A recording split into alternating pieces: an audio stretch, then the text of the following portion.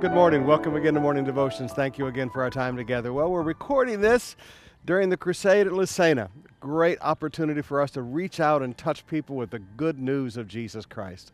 But right now I want to talk to you a little bit about that good news and one of the great roadblocks to it. I'm going to be a little confrontational today, so hold steady and, get your steel-toed shoes out because I might step on toes a little bit. When Jesus went into Samaria, we often think that things are disjointed, that things just happen. But when Jesus went into Samaria, he planted the seeds for the great Samaritan revival that happens in the book of Acts, where tens of thousands, hundreds of thousands of people came to Jesus as their Messiah. But the seeds were planted here. And sometimes when seeds are planted, you have to deal with issues. And Jesus had to deal with the issue of prejudice. The Jews used to have a saying, and they still have it written in their old ancient text. Thank God I was not born a dog, a woman, or a Samaritan.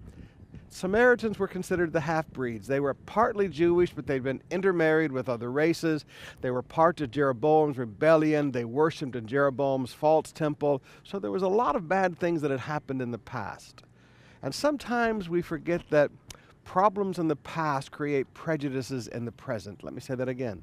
Problems in the past create prejudices in the present. So here's Jesus. He's sitting beside the well that his ancestor Jacob had dug. And then he's on land that his ancestor Joseph had received as a gift from his father Jacob. So there's heritage there. It's not just Samaritan land, there's heritage there. And a woman from Samaria came to draw water, and he asked her for a drink. And she said, "Why would you ask me for a drink? My goodness gracious, you're a Jew and I'm a Samaritan." Jews would never speak to a Samaritan. The prejudice of their hearts was so great, they would not even give them the common human courtesy of speaking to them. They treated them with such disdain. But Jesus spoke with the woman. Jesus talked with the woman. Jesus challenged the woman about her sins, and she was very open about it all. But the thing that you begin to find out is when you get over here to the very last verse in that passage, verse 26, Jesus said, "I who speak to you am he." She looked at Jesus and said, "We're looking for the Messiah." Just because she wasn't a Jew didn't mean she wasn't looking for Messiah. That was her spiritual heritage also. And Jesus said, "I am he." She went and brought a whole village to him. But the issue of prejudice had to be conquered.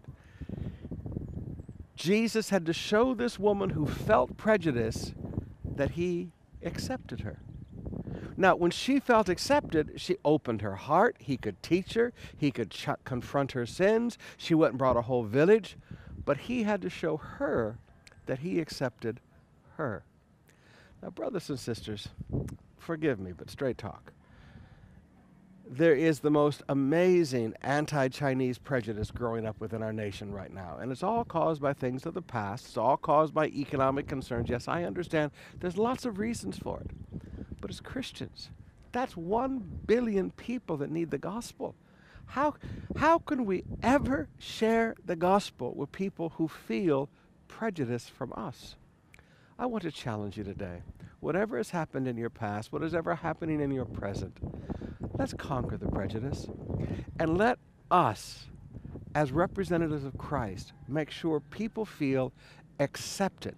When they feel accepted, we can confront them for their sins. When they feel accepted, we can teach them the Word of God. When they feel accepted, they will go and bring others to hear the message.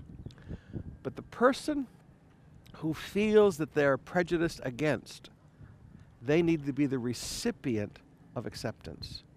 Can you and I be the givers of acceptance?